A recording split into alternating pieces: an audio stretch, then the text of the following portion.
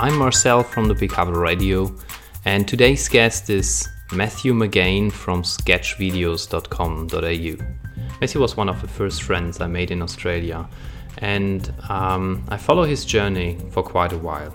After Matthew gives us a bit of background of where he came from, how he has started sketchnoting in Japan for school kids, we talk about sketchnote videos. A lot of my students ask, how can I create my own sketchnote video? And Matthew McGain opens his big drawer of tricks and tips, and we have a look into detail of how you can start your own video or what it takes to produce your own professional sketchnote video. We talk about your first setup you could start with, as well as what is essential for your recording. What does the pre-production work look like? And what does the post-production look like? We look into the detail of how digital tools can help you to get a good outcome much faster than shooting real hand-drawn video with apps on the iPad and so on. I want to welcome you to the Picasso Radio of 2017. May all the projects you have, private or in your business, flourish. And with that, I hand over the microphone to Matthew McGain from sketchvideos.com.au.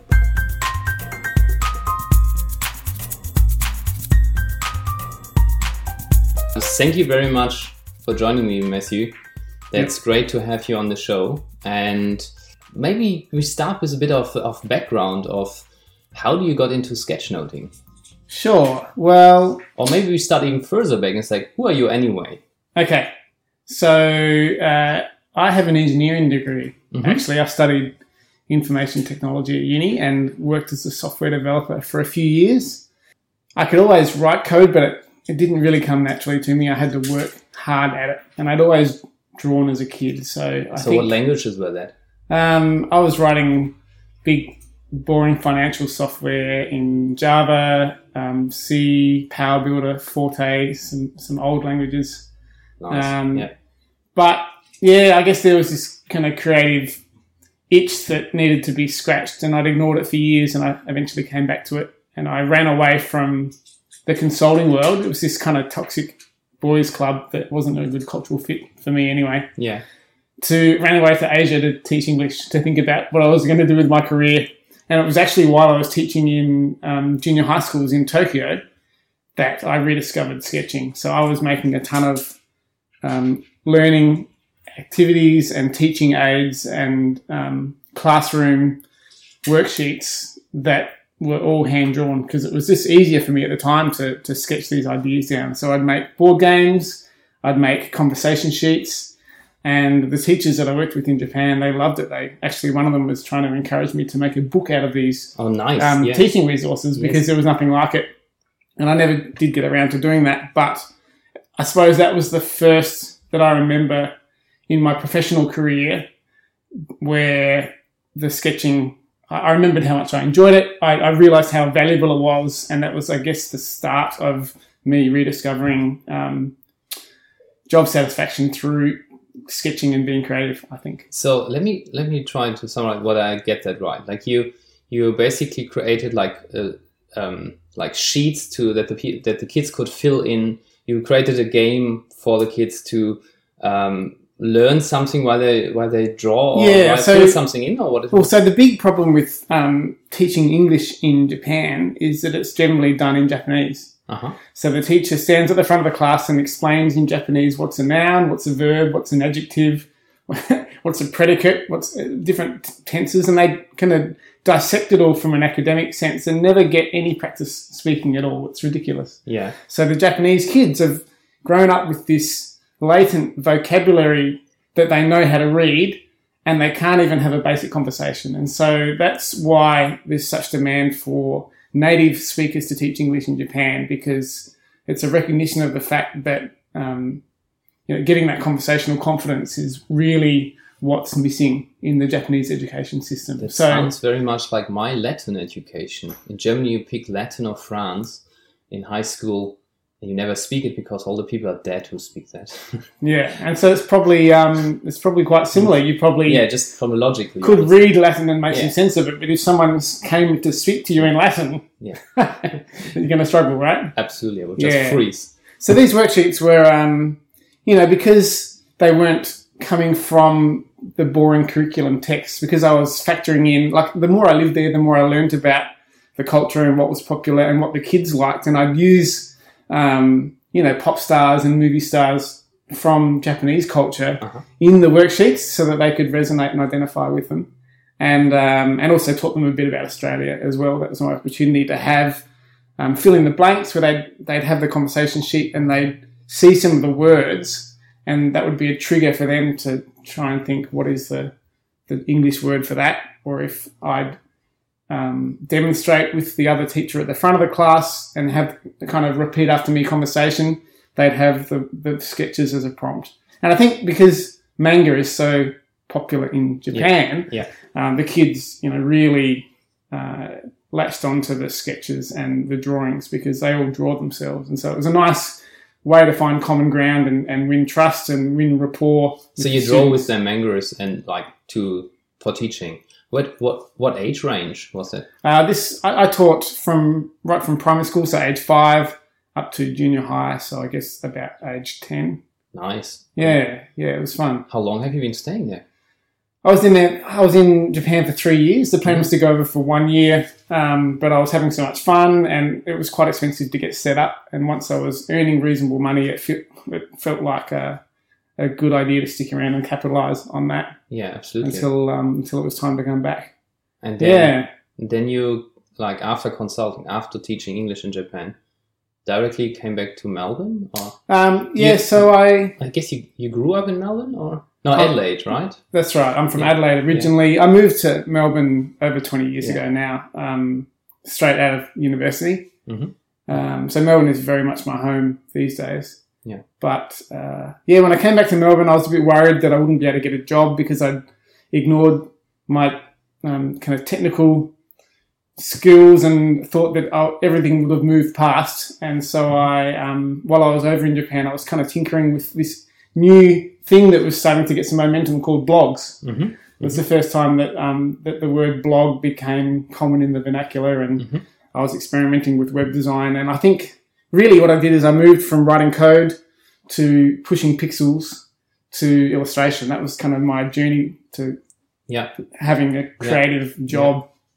Nice. I went back to study graphic design when I came back to Melbourne so that I knew how to use the Adobe Suite better and understood design principles like color and typography and layout stuff.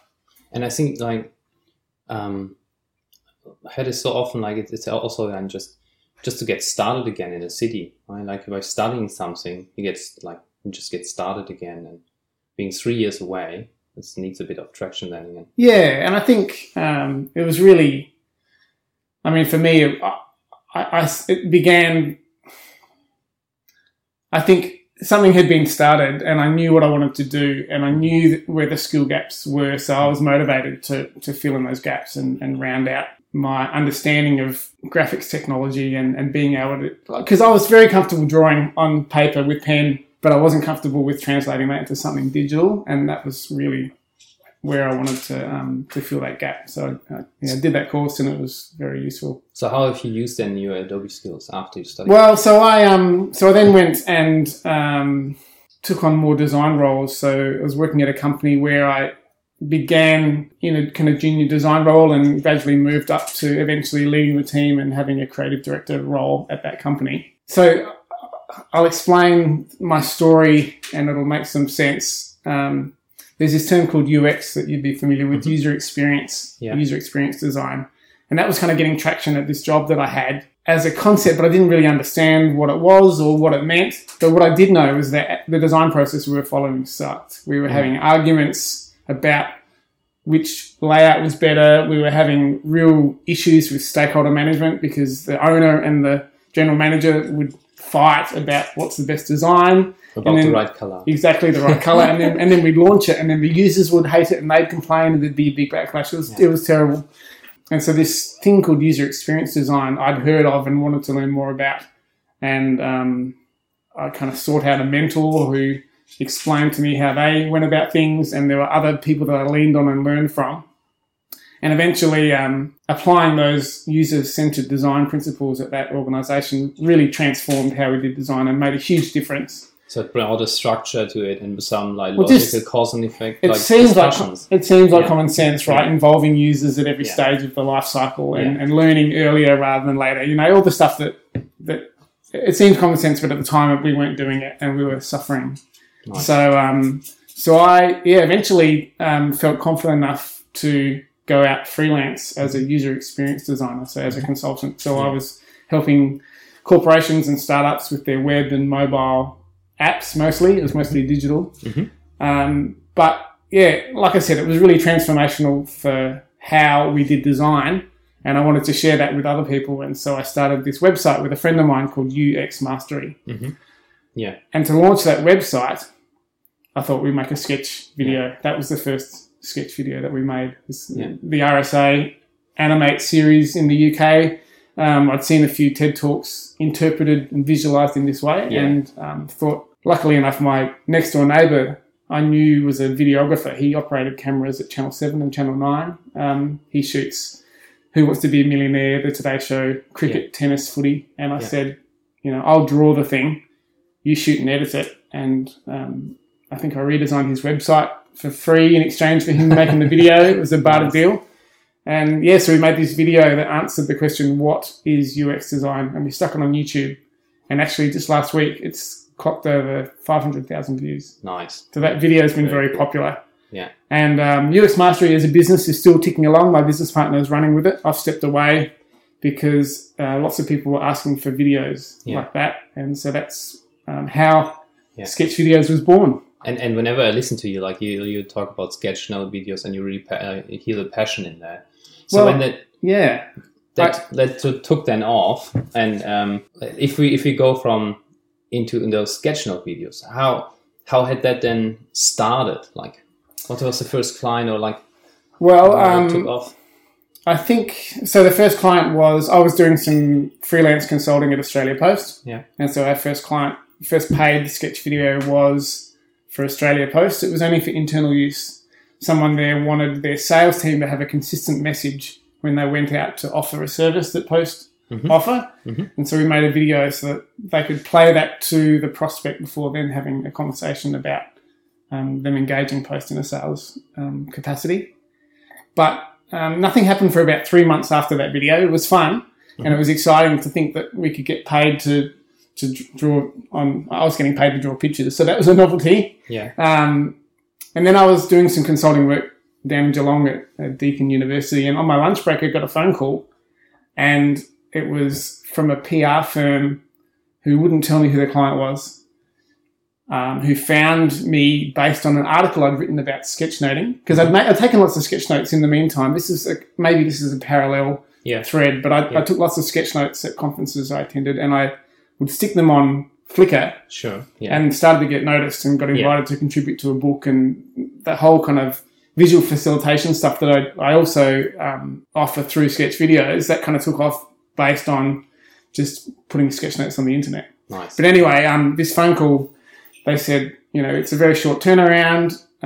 We can't tell you who the client is. It was all very hush-hush. There was a set day, and it was in May, and I was thinking, because they're calling from Canberra, I thought, who in Canberra around May is going to have secretive information? And of course, it was the federal budget video. So this was the PR firm representing the government at the time who wanted to make a sketch video about the budget. Yeah, nice. And so that was extraordinarily rewarding and challenging, working remotely with a big client with a high profile. Yeah. But when the video was published on the day of the budget, it got 20,000 views on YouTube in its first 24 hours. And there's my name on the final frame, because political videos have the thing at the end that say, written and authorised and spoken by blah, blah. All the credits. All the credit. And then separate to that, there was illustrated by, and it had my name. And I think I got about 7 phone calls the next day of people who Googled me. And that was really the kickstarting of the demand. Nice. Yeah, so it was very fortuitous. And I still get people inquiring about a video saying, I liked the budget video. It was, 4 years ago now. Very cool.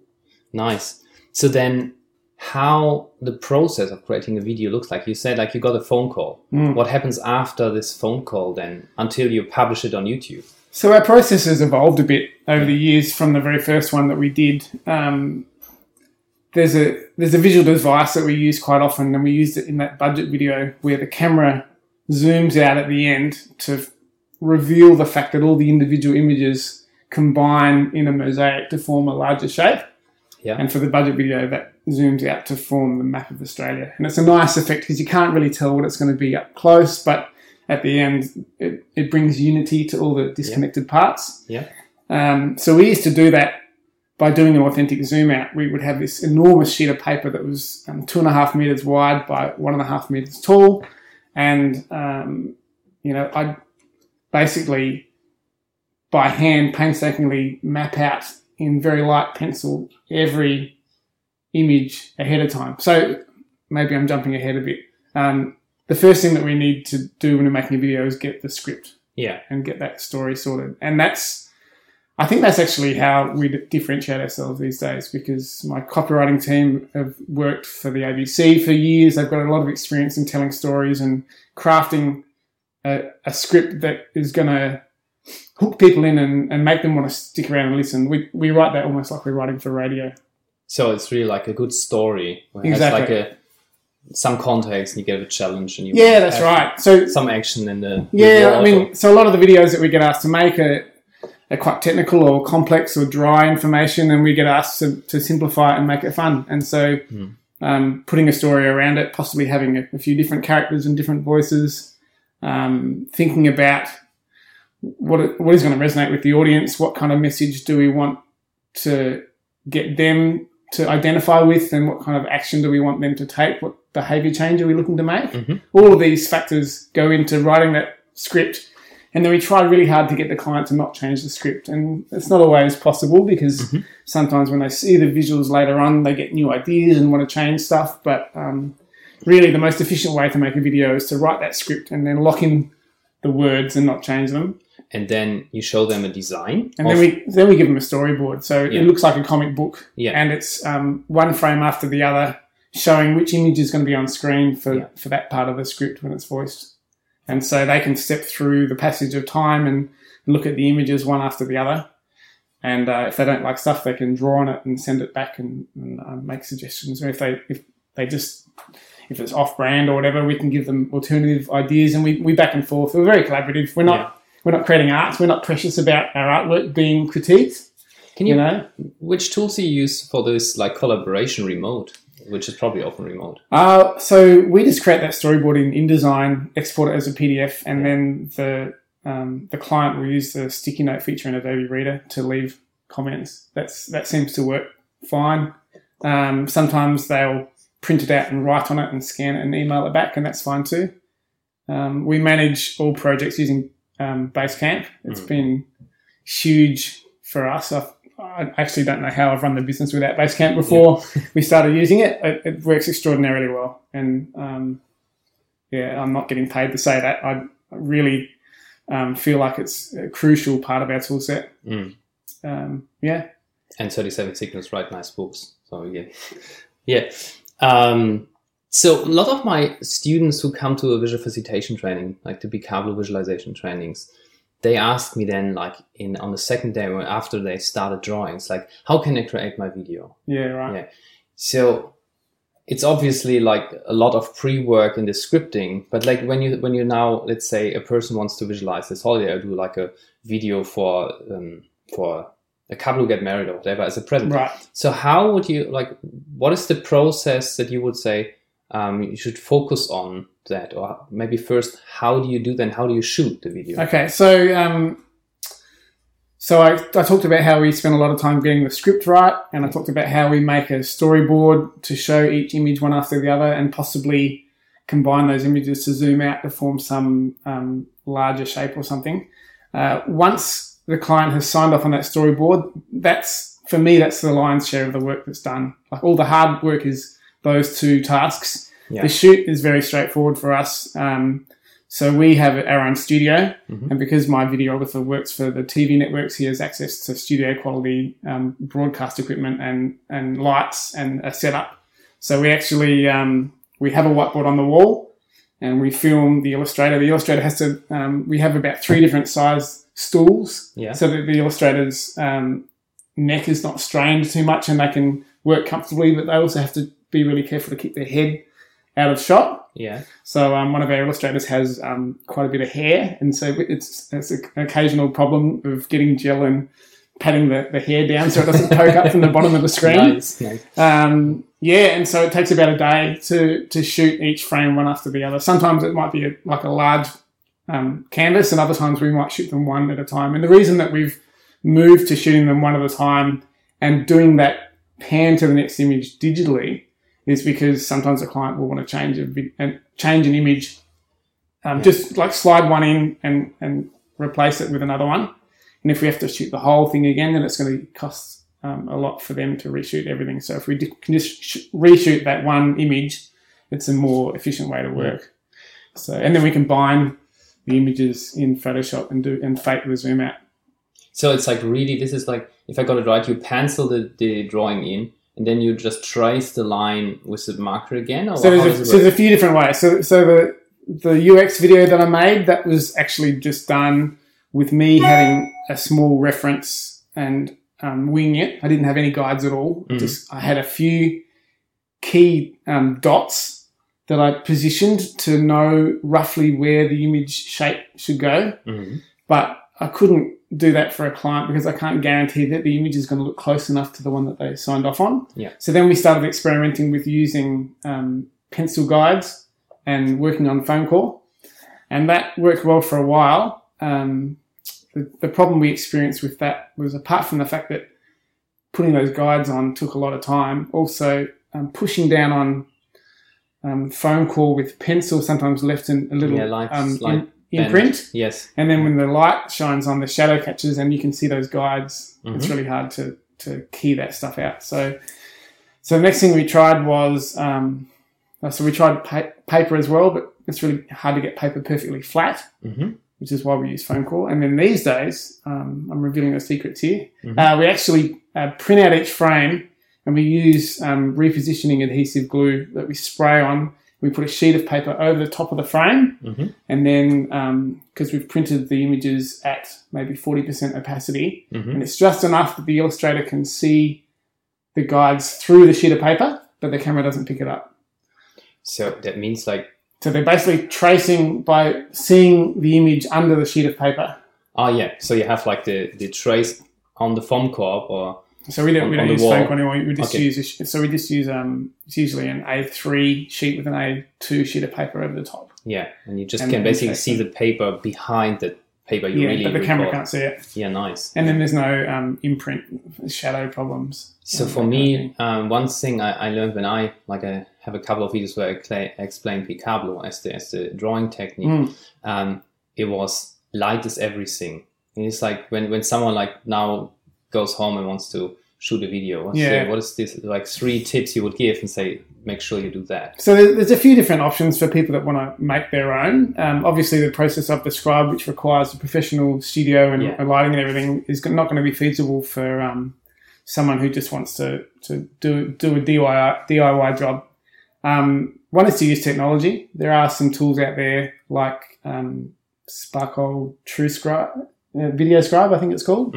And so that simulates a hand bouncing around on the screen. So I think you can import SVG files, vector files, and then it has a photograph of a hand. And I think you can even put in a photograph of your own hand holding a pen, and it will move the pen around and simulate that image coming to life.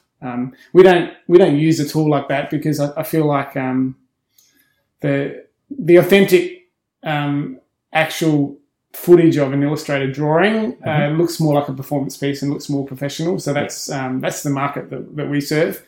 But if someone's happy enough with the automated version, then that tool is a good option. And it's a pretty affordable tool. Which app was that? It's called Sparkle Video Scribe. Sparkle's Video Scribe. I think there's a company called TrueScribe that also have started to make one. Yeah. What I've seen was a video, for example, explaining Agile by like Henry Knieberg from Spotify or something. I'm not sure exactly, but it looked like the pencil flies over. It's not actually touching. It's like, and then they draw definitely a printed letter with a brush, which is not possible. So it looks really like fake. Yeah, it looks fake. The software, the content is awesome, Yeah. by the way, but it's not, doesn't look real. it looks fake because it is fake. It's Yeah. a simulated. Yeah. And so for me, for a professional video, you lose some of the magic. So for me, the magic in these videos is the fact that you get this suspense built in because people always love seeing someone draw. They love the magic of thinking, what is it going to be? What's he going to do next? What is coming? That suspense is part of the appeal for the video. Yes. And that gets lost a bit when it's simulated with the tool. Absolutely. So the other thing that comes to mind for people that want to make their own sketch videos is there's a great tool on the iPad Pro called Procreate. Procreate. Uh-huh. And it's just an illustration tool, a sketching tool, but it actually records all of the sketches that you create and you can play it back and export it as an HD video. So you don't get the hand on screen, Yeah. but you do get the images appearing in the order that you created them. So if you spend time sketching on the screen, I love the iPad Pro. I think it's an amazing sketching tool. It's about as close as I've experienced to pen and paper. Yep. But you get the added benefit with that app is that it records everything in the order that you sketched it, and then you can spit that out as a video. So that's another option too. If for people that happen to have an iPad and aren't that bothered by the hand not being on screen, that's another option that could be good. Yeah. What does, like, after you shot the frames? Yeah. What does then the post production looks like? Like, what is this after that when you work with a professional client, let's say Australia Post or the government or? Yeah. So post production includes our videographer editing the footage to match a voiceover.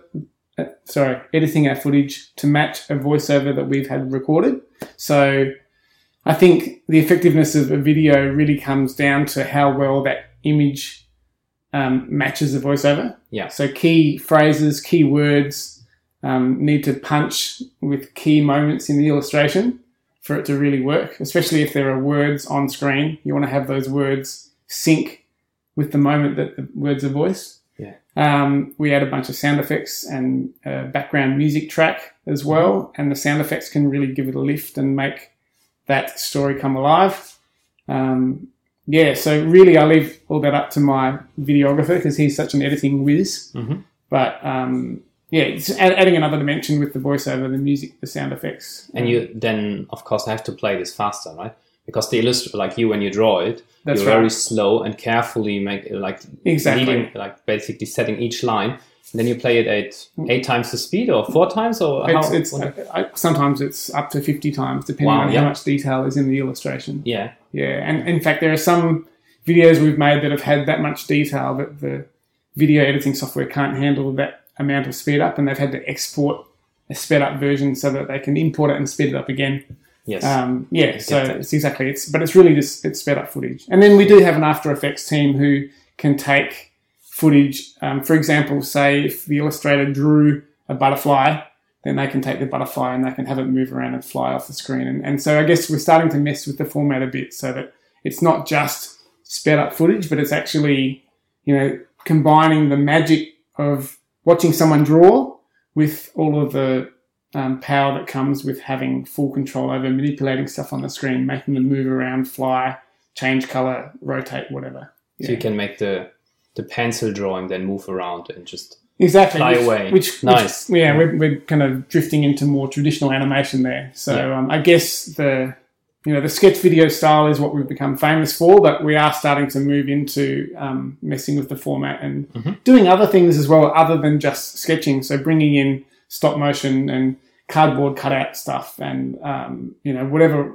Basically, when we're given a brief, we try and think, how can we make this fun and simple and exciting regardless of what we do. And mostly that'll be sketching, but there'll be other elements and ideas that come in that might be a good fit too. I put in a brief for making a Lego video the other day. Nice. So we'll see whether the client likes that idea or not. So you're going from the 2D into 3D. Yeah, and more traditional motion graphics and vector animations as well. Yeah, we've got some amazing people on the team that can do that stuff. So we're branching out and becoming more than just the guys that make the hand-drawn videos, but more of a communications agency, I suppose.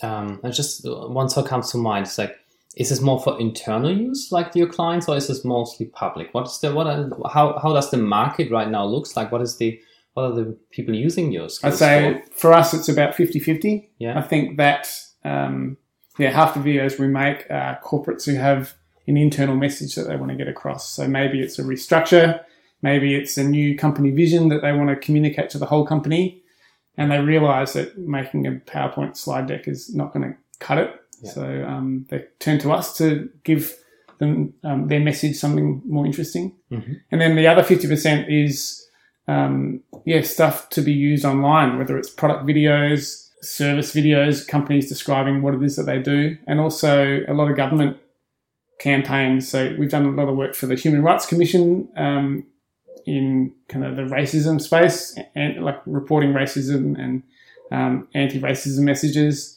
We've done some work for the Ombudsman's Office about explaining to foreign students about how to handle different situations when they come and study in Australia. You know, there's a whole range of ways that this can be applied. And I think especially for those government agencies, I believe that they've come to us because it's difficult for them to depict footage of specific ethnicities. One of the most interesting videos we made was for Northern Territory Health around continents. So we had to draw pictures of Indigenous people and talk about a very sensitive topic.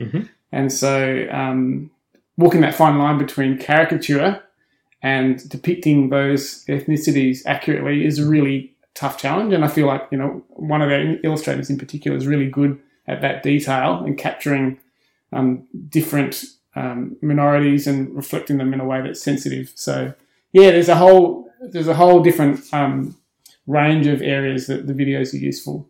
One thought that I had was, like, I'm always trying to collect some jewels for the students and for people around who got into visual thinking. Like you mentioned a couple of tools you should use, like for example on an iPad or maybe on your computer, After Effects, like something.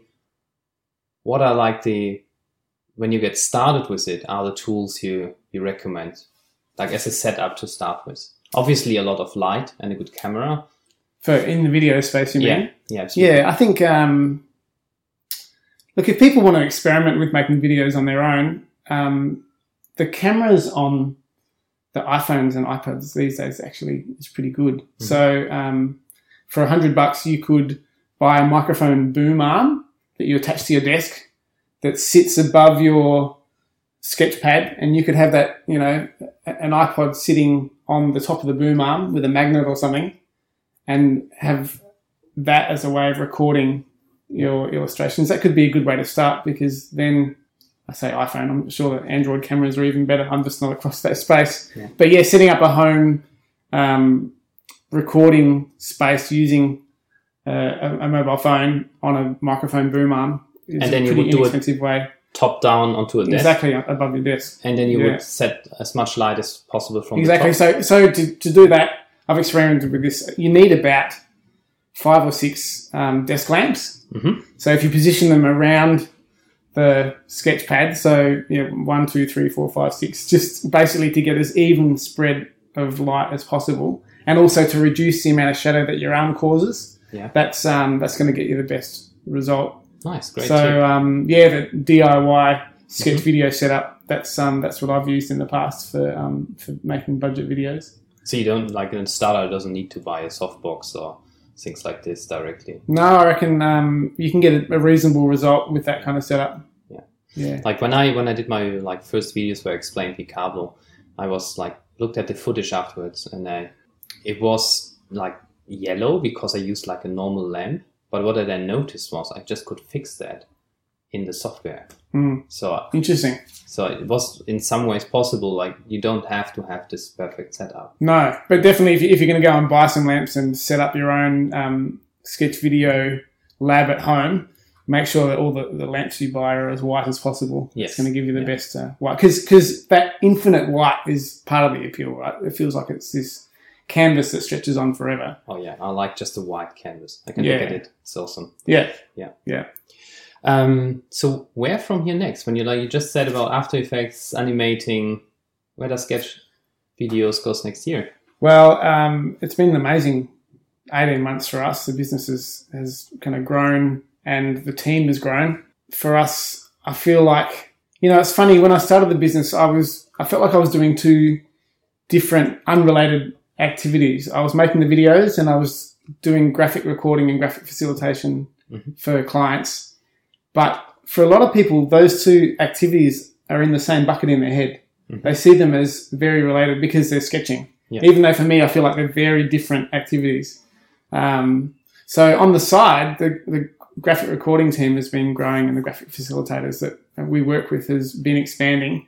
And I'm finding more and more ways to leverage one to sell the other and vice versa. So for example, if I'm doing a graphic facilitation for a company at a strategy workshop to help them flesh out their ideas and articulate what they want to do, one of the activities that they might want to do then is to make a video about how to tell their story. And there I am. I'm in the workshop. I've built the trust and rapport. I'm in a prime position to be able to say, I can help you with that. You have all the background already. Exactly. Just the perfect person to do. So for me, I feel like continuing to work as a graphic facilitator and facilitate these conversations with people at the strategic level moves me higher up the food chain and puts me in a good position to be able to offer complementary services. And so that's what I'm going to continue to do.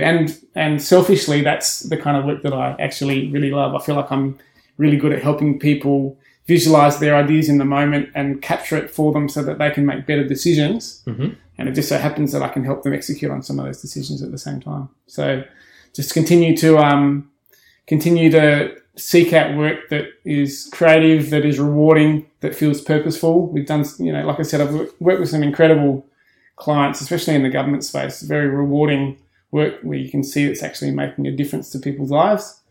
If we can continue to do that and continue to grow, then I'll be very happy. Cool. Sounds great.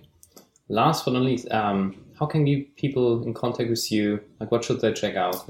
Sure. I am quite sporadic on Twitter. Matty McG is my Twitter handle, MATTYMCG. But for all things sketch videos related, they should just go to the website. There's a fairly comprehensive collection of information about how and why we do what we do. So that's at sketchvideos.com.au. Awesome. Matt, thank you very much. It was great to chat with you. You're very welcome. Forward to your future work. Thank you very much, Marcel. It's a great honour to be invited to have a chat, and I hope that people find something of use in there. Definitely. Thank you very much. Cheers. Awesome. Cheers.